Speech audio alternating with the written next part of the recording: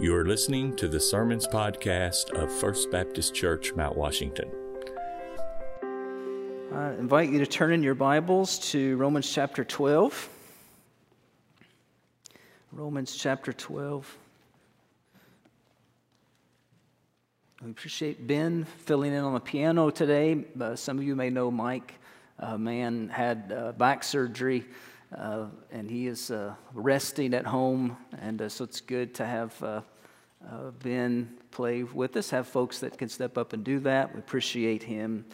Also want to ask you to remember Drew Lindman in your prayers. Drew works with our young adults. Drew's father is ill and hospitalized up in Michigan, and Drew has gone up there to be with his family for this time. And so remember his dad, Drew's dad, and also Drew and his family in your prayers, if you will. Romans 12 today, we're going to look at verses 3 through 8. We talked about last week verses 1 and 2 about that massive therefore in view of God's mercies there in verse 1, how that marks a new section, and Paul's letter reminds us that the gospel that he has been laboring to explain for chapters 1 through 11, that this gospel should have a profound impact on our lives. And if we believe that is what Paul has said, that we've been given new life in Christ, then we will behave differently. We will, as verses 1 and 2 say, we will offer our bodies as a living sacrifice, holy and acceptable to God, and will be transformed by the renewal of our minds. And so Paul is saying there that someone who has come to know Christ as Savior and Lord, they will not remain the same, but rather they will be different. They will be transformed, beginning with a new mind, he says. New desires to please God, new desires to worship God, to follow God, to live for God. And this transformation is not, it doesn't just stay inside, it begins to come out of our lives, and it will also transform our relationships with one another, how we look at one another, how we interact with one another. And notice how Paul turns to that now in Romans 12, beginning in verse 3. He says, "For by the grace given to me, I say to everyone among you, not to think of himself more highly than he ought to think, but to think with sober judgment, each according to the measure of faith that God has assigned. For as in one body we have many members, and the members do not all have the same function, so we, though many, are one body in Christ, and individually members one of another, having gifts that differ according to the grace given to us. Let us use them. If prophecy, in proportion to our faith. If service, in our serving. The one who teaches, in his teaching. The one who exhorts, in his exhortation. The one who contributes, in generosity. The one who leads with zeal. The one who does acts of mercy with cheerfulness." Let's pray together. Lord, thank you for your word this morning, and we pray that you would open our hearts and minds to it, our eyes to see, our ears to hear. Lord, we ask that you would instruct us by your Spirit through your word, that we might be transformed by the renewal of our minds for your glory. And I ask, Lord, that you would use me today in this. I pray that you would increase and I would decrease, and your word would go forth. And I pray it in Jesus' name. Amen. One of the fundamental differences of Christianity and versus other religions is that in Christianity, the message is not that you decide one day that you're going to take up the morals and the ethics of Jesus and then just live those out in hopes that one day God will save you because of your good intentions and your good effort at living out those teachings. That's not Christianity at all. The Christian life begins with salvation. And it flows, out of that flows a transformed life. In other words, when you put your faith in Christ, you are changed from the inside before you are on the outside. It begins with justification, Paul talked about in Romans 6, when God declares you righteous based on the righteousness of Christ and your faith in Him. And immediately you are given salvation as a gift. And from that time, slowly you are transformed outwardly. This is the process called sanctification, when you are being transformed into the likeness of your Savior, Jesus Christ. And now Paul has reminded us of this in verse 2. He says this transformation comes by the renewal of the mind. And it reminds us of the beginning point here when we're talking about the Christian faith. Christianity is a whole new thought process. It's a whole new way of thinking that can only happen when God renews your mind. Renews your mind. Turn over to Romans 1 for a moment. Just as a reminder, I know it seems like such a long time ago, but it's really not that far away. Romans 1, because Paul addresses this idea of the mind right from the beginning of his message to the Romans. He talks about how there's a big difference between the regenerate mind, that is a saved person's mind, and the unregenerate or the unsaved person's mind. Follow along as Paul writes there in verse 18. He says, "For the wrath of God is revealed from heaven against all ungodliness and unrighteousness of men, who by their unrighteousness suppress the truth. For what can be known about God is plain to them, because God has shown it to them. For His invisible attributes, namely His eternal power and divine nature, have been clearly perceived ever since the creation of the world and the things that have been made. So they are without excuse. For although they knew God, they did not honor Him as God or give thanks to Him." But notice his words here. They became futile in their what? In their thinking. Futile in their thinking. And their foolish hearts were darkened, and claiming to be wise, they became fools and exchanged the glory of the immortal God for images resembling mortal man and birds and animals and creeping things. What's he reminding us here? He's saying to us, when we were still in our sins, before we were saved, we were among those who suppressed the truth. We ignored it, willfully ignored it, and that by nature we were truth deniers, if you will. We may have said that we were searching for it in some way, but in fact we were ignoring the truth. He says, verse 21, "For although they knew God, they didn't honor Him as God or give thanks to Him, but they became futile in their thinking." It wasn't just that we didn't know the truth, we didn't want to know the truth. We refused to know the truth that was before us, the truth of God. And the more a person refuses to know the truth about God and about sinfulness before Him, the more their thinking will become futile. He goes on to explain that. Verse 24, some of the results. God gave them up in the lust of their hearts to impurity, to the dishonoring of their bodies among themselves. Look at verse 26. God gave them up to dishonorable passions. For their women exchanged natural relations for those that are contrary to nature. And the men likewise gave up natural relations with women and were consumed with passion for one another, men committing shameless acts with men. Look at verse 28. Here's where this is leading to. God gave them up to a debased, what does He say? Are you all with me? Amen. Mind.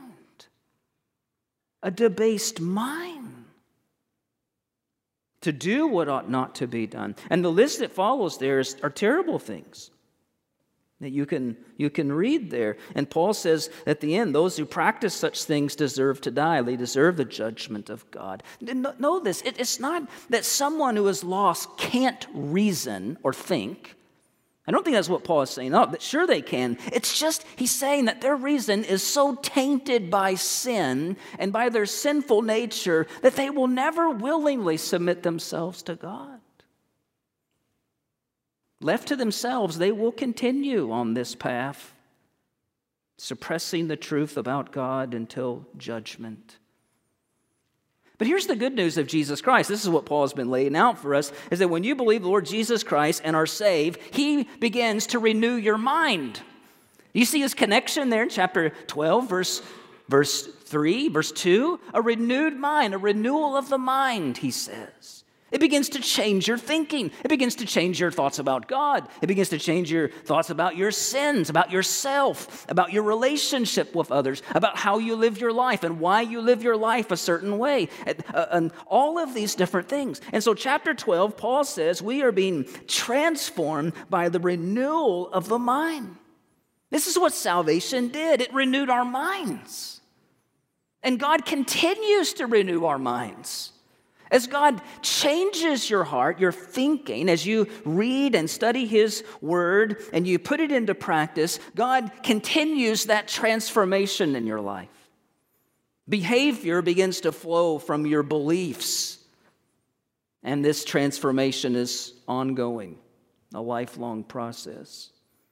Now, in verses 3 through 8, Paul begins to show us how this renewed mind transforms our thinking. Notice what he says in verse 3 there. He actually uses the word to think 4 times in the Greek language, though it's only 3 times in the English translation of that. But he's talking about thinking. He's talking about this renewed mind. Our renewed minds, he says, which are capable of, in verse 2, of discerning and approving God's will. We've been renewed so much we can discern this now. We can know what is pleasing to God. These new minds must now be engaged. Christianity is not a check your brain at the door kind of faith. It's not that at all. That requires thinking, Paul says, discerning, evaluating, training even. And notice some of the ways he's reminding us here in this passage about thinking. Thinking rightly, first of all, he says, about your identity in Christ. Thinking rightly about your identity in Christ. Verse 3, for by the grace given to me, I say to everyone among you, not to think of himself more highly than he ought to think, but to think with sober judgment, each according to the measure of faith that God has assigned. One of the first places that the gospel impacts us is that you begin to think about yourself differently, he says. You're not thinking of yourself more highly than you ought, or something like to the effect, you don't super think about yourself. It's interesting here why Paul may have been addressing this. It could have been that he was wanting to address some of the tension points in the congregation there between Jews and Gentiles, and we've referenced that several times. Maybe tension between certain individuals. Maybe chapter 14 later on, Paul's going to talk about the passing judgment on one another, some of the conflict that was over some very practical matters. But his point here is not difficult to understand in any culture and any time, is it? I mean, he's saying at the very beginning that this truth of the gospel changes you. When you've come to realize that all have sinned and fall short of the glory of God, and all means you and me, it creates a different starting place from which we think about ourselves, in which we relate to one another, doesn't it? And that what can only be described as amazing grace, that God demonstrated his love for us in this, that while we were still sinners, Romans 5:8, Christ died for us. He died in our place that we might be saved, and it transforms how you see yourself. There used to be a saying, maybe it's a song, I don't know, but it talked about how the ground is level at the foot of the cross. It's so true. He's saying we're not to think of ourselves more highly than we should. This should be a mindset. It's our default place, that it's only by God's grace and Christ that any of us are what we are and any of us are where we are. Don't think of yourself more highly than you ought to think, he says, but in a healthy way. I think Ferguson here might be right when he says, this is what the ESV is trying to capture when it says that phrase, think of yourself with sober judgment, he says. Sober judgment. Why? Because it's so easily for us to become intoxicated with ourselves, isn't it?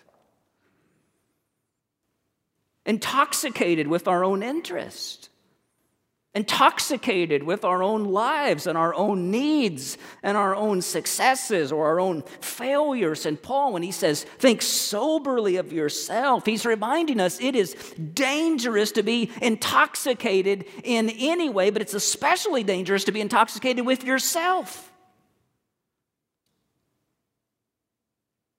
What happens to a person who is intoxicated? Their sense of decency, their sense of respectability, their sense of judgment begins to fail. They lose their moral compass. They lose their ability to think clearly. They lose their ability to walk straightly. This is the very opposite, Paul says, of what the gospel does to you, right? The gospel renews your mind. The gospel transforms your morals. The gospel sets your life in a different direction completely. In fact, it's amazing again what the gospel does. It causes you to forget yourself altogether. You remember at the end of Romans 11 there, right before this, when he says, for from him, through him, to him, are all things, to him be glory. The message of the gospel is that we have died with Christ. We were, Romans 6:4, we were buried therefore with him by baptism into death, in order that just as Christ was raised from the dead by the glory of the Father, we too might walk in newness of life. The very orientation of our lives has changed because of Jesus Christ. Our identity, our worth, our value is now in Christ, and it's in Christ alone. When Paul says, think soberly here, he says, each according to the measure of faith that God has assigned. That word measure means standard, and I think that's what he's calling us to, the standard of Christ himself. Haven't you noticed that one of the beautiful traits of mature Christians is that they have learned to forget themselves? Someone who's been walking with Christ for a long time, when you talk to them, they keep coming back to Christ. They keep coming back to the gospel. They keep coming back to His word. It's impossible to keep thinking highly of yourself when you are doing that, because the more that you realize that it's not about you, it's all about Jesus. What a beautiful picture and sign of maturity. You understand how desperately our world needs to hear the good news of Jesus today, right? We live in a world where people are seeking their identity, really grasping for their identity in anything other than God. They're grasping for it at every turn. We think about the current trends today, which is all about how your identity is wrapped up in your gender or your sexuality. And what Paul is reminding us here, beautifully and wonderfully and compassionately, that the only letters a person needs behind their name to find meaning and purpose and identity in this life is not a confusing list of letters that talk about preferences of sexuality, but rather the name of Jesus Christ himself.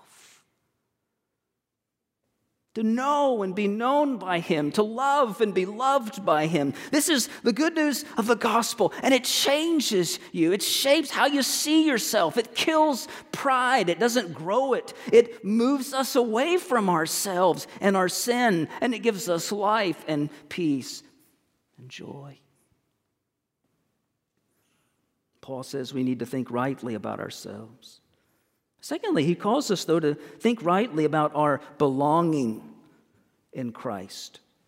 Our belonging in Christ. This is verses 4 and 5. He said, for, as in one body, we have many members, and the members do not all have the same function, so we, though many, are one body in Christ, and individually members one of another. One of the things the gospel teaches us is that no one is self-sufficient. And sure, salvation comes to us as individuals, right? It doesn't come to groups, but it comes to us as individuals, but it doesn't stop there. Christians belong to one another as members of one another in the body of Christ, the church. It's a beautiful analogy Paul paints for us. It reminds us of three things. First of all, our unity. He says we are part of one body. One body. He's describing a reality. He's saying, here's what happened at salvation. God united you to the body of Christ. And it is a very real unity. It is something that's been given to the church, this unity. We share the same spiritual nature with one another. We derive the same spiritual life from the same source, from the vine, who is Jesus Christ. We are one in him. And we might not always reflect that or live that out, but that unity is real in the church of Jesus Christ. It was the subject of Christ's prayers. John 17, Jesus prayed that they may all be one, just as you, Father, are in me and I in you, that they may be one even as we are, I in them and you in me, that they may become perfectly one, he said. Secondly, Paul's analogy reminds us of diversity, though, verse 4. The second part of verse 4, he says the members do not all have the same function. There's diversity that's there. Here's how F.F. Bruce describes that. He says, diversity, not uniformity, is the mark of God's handiwork. It is so in nature, it's so in grace too, and nowhere more so than in the Christian community, the church. Here are many men and women with the most diverse kinds of parentage, environment, temperament, capacity. And not only so, but since they became Christians, they have been endowed by God with a great variety of spiritual gifts as well. Yet because and by means of that diversity, all can cooperate for the good of the whole. Which leads thirdly, this idea that there's mutuality, he says. Verse 5, so we, though many, are one body in Christ and individually members of one another. There's unity, there's diversity, but there's this mutuality, he says. We belong to one another. It's not our body, it's his body, right? The body of Christ. And because we belong to it, we are not ours, we are his. We belong to him, but we're also each other. There's this interdependence that marks the Christian community. And you think about it again, how otherworldly this is, because in the world, when we're lost, our mindset, our thinking is that we belong to ourselves and we think everybody else belongs to us too, right? We tend to think of ways of entitlement, but not so for those in Christ.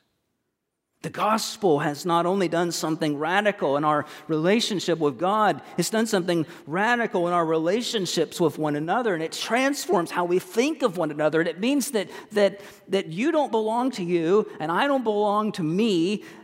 I belong to you, and we belong to one another, it says. There's this interdependence. And when you begin to think about the church and in this particular way, the beauty, the privilege of being a part of this kind of fellowship together.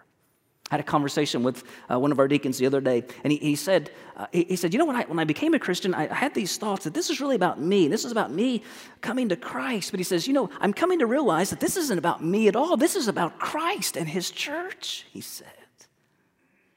That's exactly right. That's exactly the mentality. When you grasp that, you're learning something of this calling to give yourself to the church, to one another. And the transformation that Paul talks about here continues and even picks up steam in your life, because when you move from this posture of it's about you, or this posture about protecting yourself, to all of a sudden a posture of giving away yourself, giving yourself to Christ, giving yourself to the body of Christ, when you do that, it begins to do away with pride. It begins to do away with selfishness. It goes to war against your hypocrisy and any pretense that you our living. And the church becomes the beautiful people, the bride of Christ, a peculiar people from the world's perspective who are known for their love for one another. Isn't that the picture that we want for our church? Thirdly, Paul says, this expresses itself in thinking rightly about your purpose in Christ. That is why you are here. Why you're part of the body. What is your purpose? Why has God put you here? Notice how he explains it, verses 6 through 8. Having gifts. He's talking about us having gifts that differ according to the grace given to us. Let us use them. If prophecy in proportion to our faith, if service in our serving, the one who teaches in his teaching, the one who exhorts in his exhortation, the one who contributes in generosity, the one who leads with zeal, the one who does acts of mercy with cheerfulness. Just as, notice he said, just as God's grace had made Paul an apostle, back up. So here in verse 3, God's grace, he says, bestows different gifts on the members of Christ's body. He literally grace gifts of his grace that he's given to believers in Christ who are part of his church. Every Christian has been given at least one spiritual gift, if you call them that, a grace gift that is not for that person. The gift that you've been given is not for you. It's for this church. It's for the body of Christ. And the reason that no one has all of the gifts is because it reminds us of how much we need one another in the church. And Paul lists several gifts here. This is not, I think, a comprehensive list. There are other lists. For example, 1 Corinthians 12 and Ephesians 4, 1 Peter has some. But here, Paul lists 7 gifts, if you will, in the church. First, he mentions the gift of prophecy. This will take the most time to explain, but the gift of prophecy, which I think is the gift of communicating revelation from God. So when I think of prophet, I immediately think of Old Testament prophets, right? Of men who said, "Thus says the Lord." And they came and they brought the word of God. I think of that too when I think of the apostles who spoke for God with authority. We have the New Testament. This is Ephesians 3:20 reminds us that the church was built on the foundation of the apostles and the prophets, with Christ Jesus himself being the cornerstone. So someone who brings the revelation of God. Now, I personally believe this gift of prophecy has ceased, at least in its original form. And the reason that it has ceased is because we already have the revelation of God now, right? We have the Bible, amen? We don't need new revelation from God. In fact, the Scripture itself warns us against that. We have the complete revelation of God. Now, some people have made a distinction here with this gift that if prophecy does exist today, that it exists perhaps with a lowercase p. That whatever is prophesied today is not new revelation from God, but rather it is understanding or application from His Word that we already have, which could be what Paul means when he says, if prophecy in proportion to our faith. I think better translated, the faith. There's a definite article in the Greek. He's talking there, the message of Christianity that's already been given, he says. So that's the gift of prophecy. Secondly, he mentions the gift of service. This is the same word that we get from our word deacon from, diakonos. It's the ability and desire to meet an unmet need. This is a person who has a gift. Whatever the job they're desiring to serve, they just want to help in any way possible. They don't have to be out front. In fact, most of the time they don't want to be out front. They're just wanting to be servants in some way. And Paul says, if this is your gift, he says, by all means serve. Serve. Third, the gift of teaching. It's interesting, Paul mentions this gift in every list of his spiritual gifts list that he gives in the Scripture. Those are the passages that I mentioned. Teaching's mentioned in every one of them. This is a God-given gift to interpret and present and instruct and teach God's Word clearly. The gift of exhortation, he mentions, or encouragement, or you might want to write the word comfort even beside that word. I think it describes both a private, gentle encouragement, perhaps as well as a public exhortation. Someone who's able to exhort and encourage, a wonderful gift in the body of Christ. Now notice as he goes on to talk about the gifts, the gift of giving, the gift of leadership, and the gift of mercy. Notice how he shifts a bit to the attitude or disposition that we're to have as we use those gifts. He says the one who contributes, that's giving, the one who contributes in generosity, the one who leads with zeal, the one who does acts of mercy with cheerfulness. The word generosity there means simplicity, and that is that as you give, you're not doing so in such a way as expecting or desiring the limelight. You're doing so with a humility. The word zeal means enthusiasm. The word cheerfulness means gladness in their heart. And it seems to be that whatever Paul is saying, that whatever your gift is, by all means use that gift and use it sincerely and use it zealously and use it with cheerfulness in the body of Christ. People have come to me over the years and have asked me, how do I discover what my spiritual gift is? And I think the counsel Paul gives here is very simple. He's calling us simply to give ourselves away to one another, right? To see the needs that are right before your eyes in the body of Christ, and then to step up and ask God to help use you to meet that need. And then as you do that, you'll begin to discover some things. You'll begin to discover some things that you're not very good at. And you'll also begin to discover some things that you are good at. And that God, that these things will become clear to you as you serve, as you use these gifts, that this is how God has gifted you. And then as the pattern, the church will often come alongside you and say, you know what, this is a gift that God has given you. And I want to affirm that gift in you. You continue to use that gift in serving the body of Christ. The late pastor Adrian Rogers used to say this. He used to say there's three kinds of people in the church. Those who make things happen, those who watch things happen, and those who don't know anything is happening at all. That's supposed to be kind of funny, you all. And what he's saying, and what Paul is saying here is don't be that way. You belong to the body of Christ. There's a calling here to use your gift and start serving. If you're not sure at that point what that is, maybe you need to start back in verses 1 and 2. That's really the place to start, isn't it? Offer yourselves, your bodies, as living sacrifices, he says, holy and acceptable to God. Offer yourself. God, here I am. I've surrendered to you, Lord.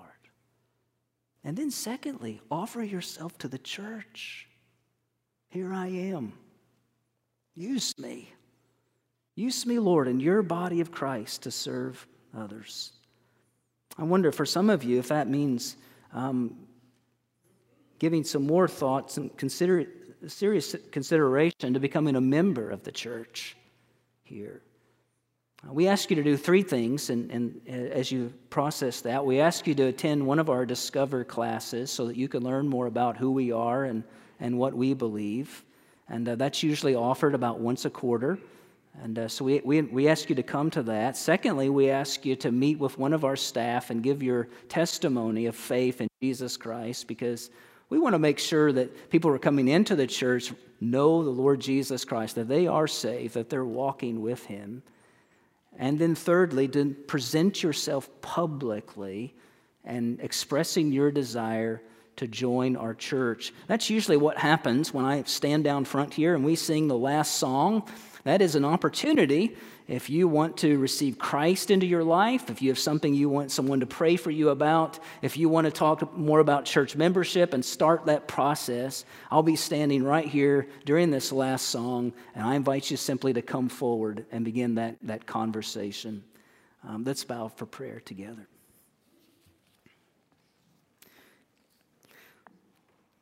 Lord, we thank you for, as we see and study the beauty and wisdom, Lord, that you have laid out for us, and how the gospel changes us and transforms our lives, transforming our mind, transforming the way we think about ourselves, think about other people, and even think about, Lord, our purpose for being here.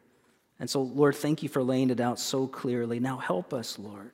Help us, Lord, to put these things into practice. For those that may need to make a public commitment today to Christ, maybe to express their faith in Jesus Christ as their Savior and Lord, I pray for them and give them courage today to take that step. For others, maybe to begin the process of church membership, be with them, give them discernment, wisdom as well. We thank you for all that you are, all that you're doing in our hearts and lives. In Jesus' name we pray. Amen.